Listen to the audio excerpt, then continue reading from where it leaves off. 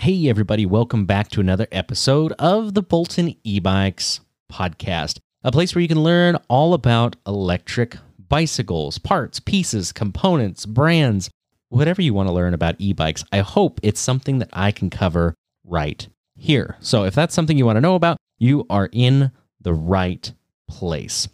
Now, for those that don't know, there is something special I've been doing with these podcasts so you can get early access to them. I will get back to that in just a moment. Once again, my name is Kyle Chittock. I'm the owner of Bolton eBikes, and you are listening to the Bolton eBikes podcast.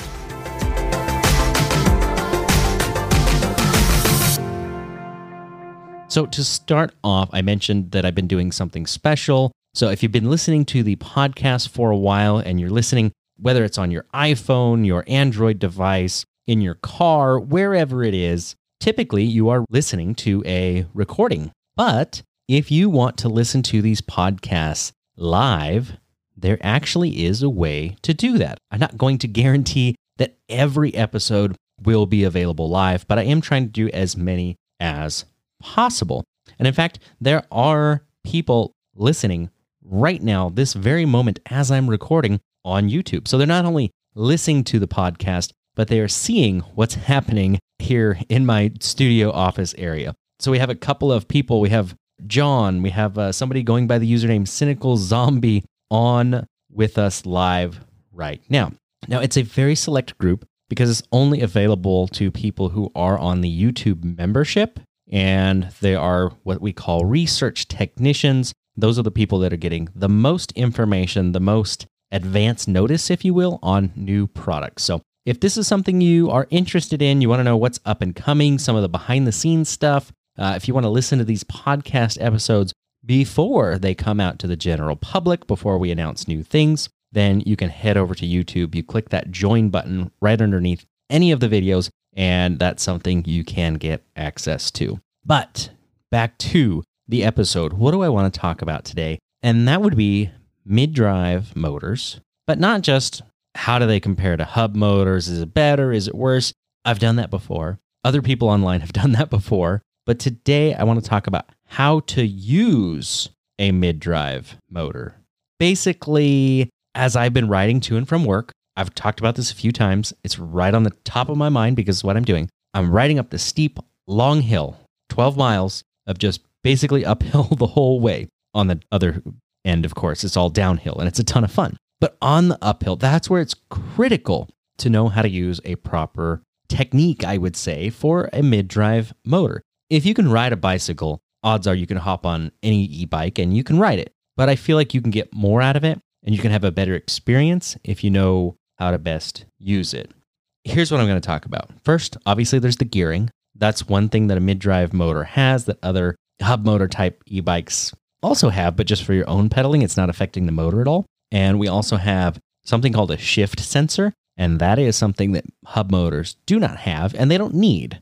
There is also a torque sensor or a cadence sensor, depending on what brand or model of motor you have. And how those interact with a mid-drive is actually very important. There's some key things you can do to make those smooth, perfect, buttery shifts, even when you're going uphill with full power. It can be done. If you are riding your mid-drive bike and you shift through the gears uphill and you hear like this clunk with your chain going from one gear to the next, that's not right. It doesn't have to be that way. It can be better. We also have a brake sensor, which cuts off power to the motor. And then, of course, there's some other little things like the pedal assist level that you can adjust while you're riding. But those are the key things I want to cover, how to properly use those, once again, to get not only the best performance out of your mid-drive bike, but get the most longevity and have the most fun. At the end of the day, it's all about having fun. And if your bike is lasting a long time, the battery's lasting, the parts aren't wearing down, then probably you're going to have more fun than everybody else. So first, we'll talk about the easy one, the gearing. I think that's the easy one because I think most people know how the gearing works. Basically, you have a set of gears on your bike. If you're going up a hill, you need to shift into a low gear, which is not physically the lowest spot on the bike, but it is the lowest gear ratio so you get the most torque. It's also going to have the least speed on the top end if you're in the lowest gear. Same as if you were in a car with a manual transmission. Obviously, an automatic transmission's doing the same thing. You're just not thinking about it. And if you're lucky enough to drive an electric car, well, they usually only have one speed and you don't have to think about it at all. E-bikes aren't quite that way. They're a little bit different because you're trying to squeeze out a little more power, if you will, compared to the amount of weight you're hauling. I mean, think about it. You got this little tiny bike that weighs like 60, 70, 80 pounds moving a person. And what happens in a car? Yeah, that thing weighs several thousand pounds, has way more power, and it's usually only carrying one person as well. But gearing, very simple. You're coming up to a hill, and I guess I should cover this part of it. When is the right time to shift when you get to a hill? Is it after you go up the hill slightly and you start slowing down? Is it before you get to the hill? Well, in my opinion, there's like this sweet spot. So it's not before you get to the hill, because if you shift too soon, then you start slowing down and losing some of your speed. But if you shift too late, as you're going up the hill already, you've already lost some of your speed. Now you're in too high of a gear. Now the motor's working harder. It's not as efficient. So just before you start to slow down, you want to shift gears. And ideally, you do it at a time where basically the motor just doesn't even notice the difference. In other words, you're pulling the same wattage on the flat stretch right before the hill as you are going up the hill. Just a smooth, seamless transition. And that's obviously hard to do, but that's the goal. So here's a little tip on something you can use to make sure you're in the best gear when you're going up a hill. Because I have a feeling that most people are going up a hill in a mid-drive bike. They're in a middle gear somewhere, and they're like, oh, well, I got plenty of power. I'm going up the hill. This gear must be fine. But there's a really, really simple way to just absolutely maximize the amount of power and performance you can get out of it. And typically, if you do this technique, the motor's going to be much happier too. If the motor's happier, then it's operating at a better efficiency. So you're actually running at a higher efficiency, which means you're going to get more range. So there's a reason for doing this. If it's operating more efficiently, it's generating less heat. There's just so many benefits. So imagine you're going up a hill, and I'm just going to pick a number. Let's say you're going up a hill. It's moderately steep. You're using a good amount of power, and you're going 15 miles an hour. And you're in, like I said, one of those middle gears. And the hill starts getting a little bit steeper, or it gets a little more gradual. It's changing as you go up. But let's say you get to a spot where it's just steady. And if you stay in the gear you're in, it's going to do 15 miles an hour. It's not going to go faster. It's not going to go slower unless you change gears. Well, if it's not changing at all, then what does that mean? Well, it could mean a couple of things. It could mean that you're in too low of a gear, and if you shift up, you could actually go faster. It could also mean you're in too high of a gear. You're pushing the bike too hard, and it's just struggling to do that 15 miles an hour. There's a couple of possibilities. As you're making this transition to riding up the hill, carefully watch your speed. And if you start going at 15 miles an hour and you see your speed dropping, now it's 14.8, 0.7, 0.6, 0.5, and your speed is dropping down, then that means maybe you need to go into a lower gear because you don't have enough torque to get up there. So what you can do is shift down. You're going to lose a tiny bit of speed. So maybe your speed drops to 13.5 miles an hour. And if you shift down and then still it's struggling and now it's slowing even more, 13.4, 0.3, well, that means you need to shift down again. And if you get to a point where your speed starts climbing back up, you basically want to find that happy medium where it's like, oh, now it's creeping back up. Oh, now we're back up to 14.5 miles an hour. Oh, can we push a little harder? You can shift up again. Okay, can we go 14.7, 0.8, 0.9, 15 miles an hour? And basically, you can find a happy medium by watching your speedometer. And that's what I do to maximize the best possible gear ratio for a given hill. Now, there's obviously a lot of variables. There's no one gear that's the right for one specific hill. So I can't say, oh, on a 10% grade, you're going to be in gear ratio 3 and pulling this many watts, because it depends on obviously a bunch of factors. How much exercise do you want to get?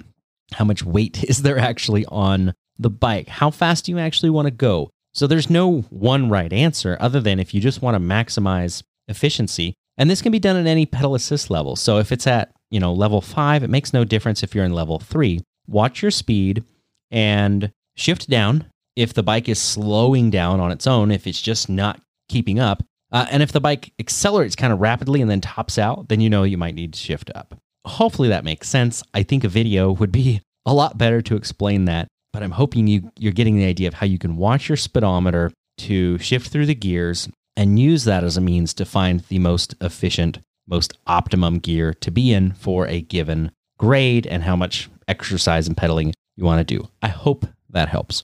Let's move on to the next one. That's, I think, probably the second simplest, the shift sensor. This is a sensor that detects when you are trying to shift gears, and for just a split second, it cuts power to the motor. It doesn't happen for very long. It's very, very fast. And the idea is this is to make it possible to change gears without getting that big clunk into the next gear. And if the shift sensor is doing its job, you'll never have that happen because it's going to smoothly shift from one gear to the next. Now, there is one qualification that has to be set up correctly for this to work, and that is your shifter in the first place. If your shifter is not working properly, it's not smoothly moving from one gear to the next, then it may take a little too long, and power may be applied before you shift to the next gear, and you still get that big clunk. So make sure your shifter is properly adjusted and working first. Otherwise, it's not going to do the shift sensor any good. But if everything's tuned up properly, these things are designed to cut power for basically a very specific amount of time, which is supposed to be the amount of time it takes to shift from one gear to the next. And then as soon as it's in that next gear,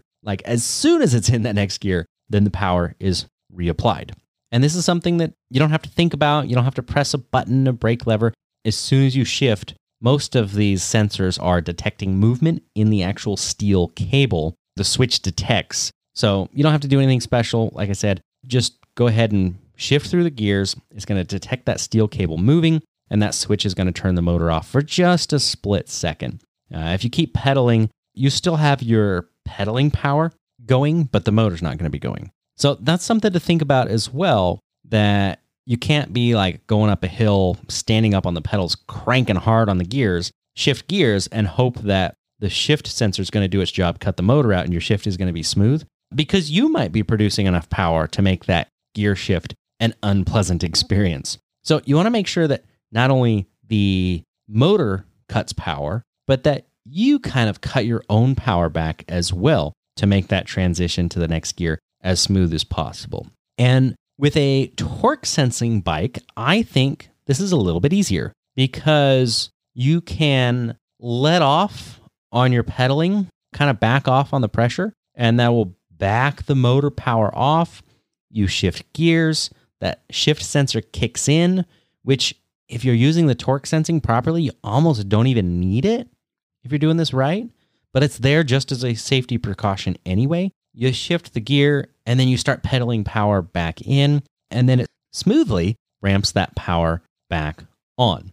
So that's how you can use the torque sensor. It's basically the same as pedaling just a normal bike that's not an e-bike. Make sure to use that torque sensor if you've got one to slow that power down and back it off for a second, shift through the gears, and then ease that power back on. It will make a world of a difference if you pay attention to that. If you've been riding a bicycle for a long time, it might come very naturally and you don't even have to think about it. But if not, you may have to make kind of a conscious effort to do that. And again, like I said, I've been thinking of this as I'm going up steep, long hills, because that's where it's most critical to get these right. Now, with a bike with a cadence sensor, it's a little bit trickier because there's kind of this instant on-off. If you stop pedaling, the motor stops. If you start pedaling, it's just full power back on based on whatever pedal assist setting you're on. Now, you could move to a lower setting when you shift gears, but that's kind of a little extra button pushing I don't think you really need to do. But I would do kind of the same thing, let off on your pressure, let that shift sensor do its job, and then gradually put the pressure back on the pedals, get it in the next gear. Now, I'll tell you, the bike that I brought into the shop today, my mid-drive bike I've had for the last few years, when I initially started riding that, I had a 1,000 watt Bafang BBSHD motor on it. This was not optimal in any way. I would never sell a bike like this But this is how the bike was originally set up. I've since rebuilt it quite a bit. But it was a 1,000 watt BB-SHD motor, mechanical disc brakes, which around these long hills is not the greatest idea. They worked, but I was adjusting them like constantly. Every couple of days, I was having to adjust brakes. It was nuts. And then it didn't even have a shift sensor at all. So you might be wondering, well, what did you do then? Because you're trying to shift through the gears and all that power is going to be there every single time. It's probably a nightmare on your drivetrain. Well, it could be. Now, this is the most complicated way to ride a mid-drive bike, so I would never recommend doing this again. But this was by using the brake. That is something you have at your disposal. And if you are using the brake, if you're using the shift sensor, if you're using the torque sensor, if you're using a combination of all of these things together, you're going to have, just like I said, the most smooth, very nice, buttery soft shifts from one gear to the next, even with a 1,000 watt, 1,500 watt peak motor. And so something you can do, if you need to, is just feather one of the brakes. It doesn't matter which one, but all of these brakes have a cutoff switch for the motor built into them. So if you pull the brake, it's going to cut power to the motor completely. Just instantly is going to turn it off.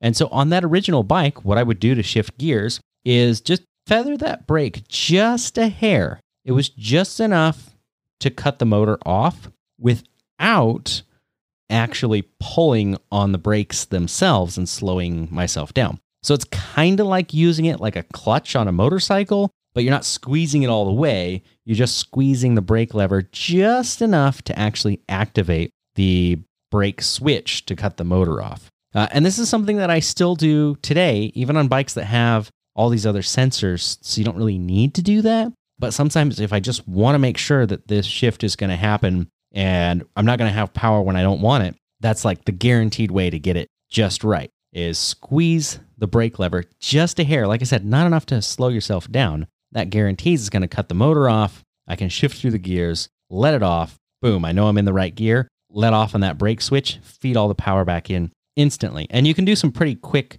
shifting action that way. I know that this is one of those things that if you don't have a mid-drive bike, it's probably hard to imagine what's going on here. But these are all things that you can test out. And I would recommend being familiar with all of these, how they function. Go try them out on your own bike if you have a mid-drive. What you can do is, whether you're riding or you're stopped, spin up the throttle, pull the brake. See, how far do I need to pull that brake lever for the motor to turn off? Do I need to pull it far enough to actually activate the brakes and slow down the wheel? Is it a little bit less? Usually is. Not very far. Shift through the gears with the bike on its kickstand and see how long does that motor cut off and how long does it take for that power to come back on when you shift through the gears. Pay attention to that and just get as familiar as you possibly can with your own bike. And finally, like I said, going back to the gearing, try this out.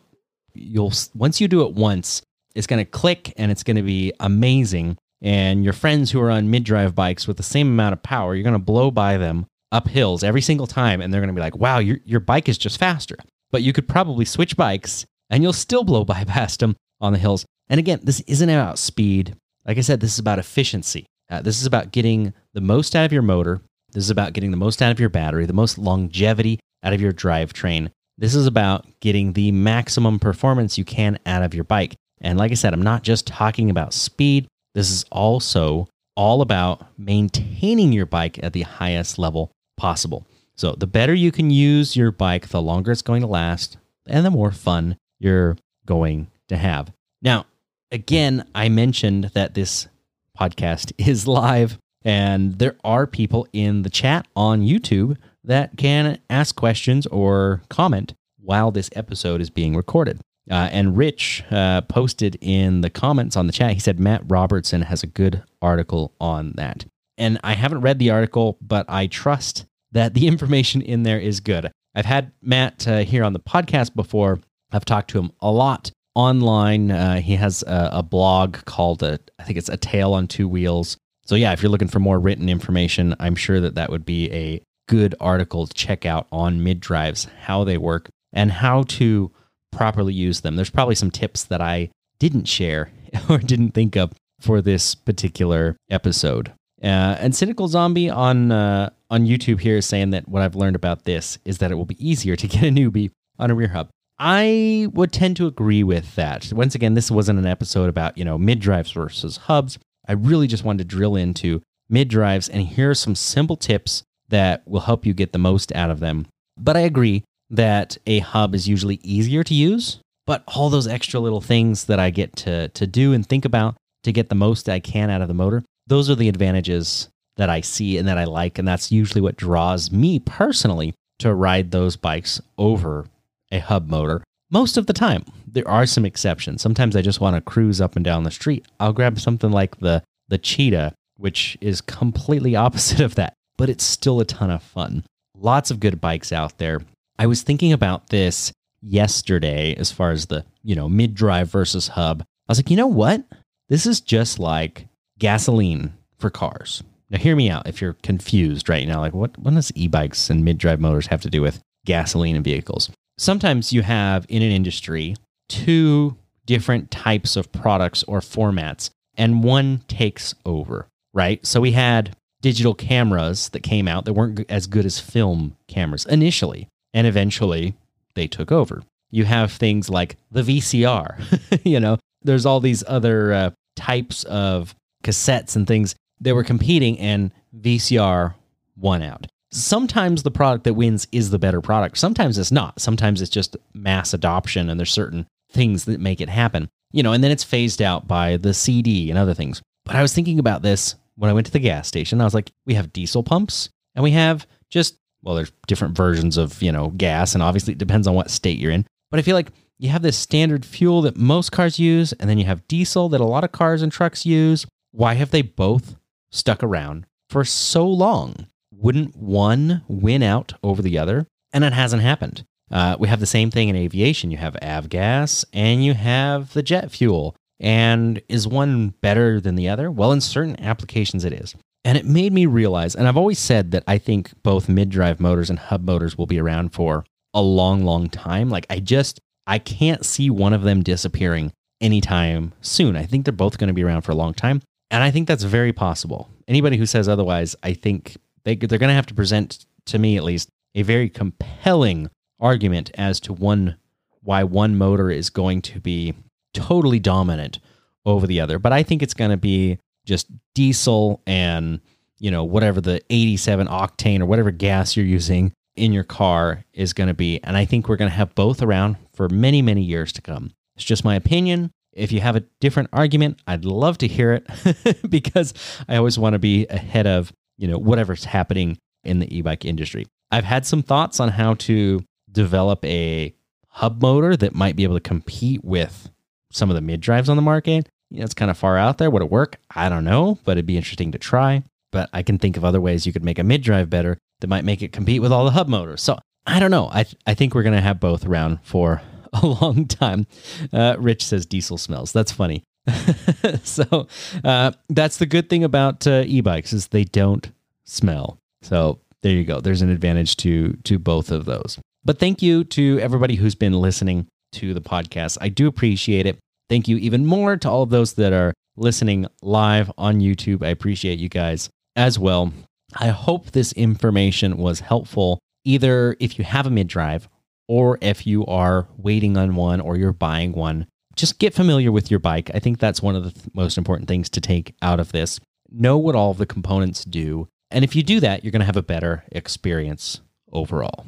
Thanks again, everybody, for listening to the Bolton eBikes podcast. If you're not on our newsletter for the podcast emails that go out every week to remind you about new episodes, make sure to do that. Go to ebikepodcast.com. Once again, that is ebikepodcast.com. You can sign up for our newsletter and get basically just a simple email that says, hey, here's what our latest episode is about and where you can go listen to it. And of course, we're on all of the standard podcasting platforms on Android, Apple, and whatever sort of device you might have for listening to podcasts. Now, one other exciting thing I will share with the members before I hop off. But for everyone, once again, that's on the podcast, thank you. And I will talk to you on another Tuesday.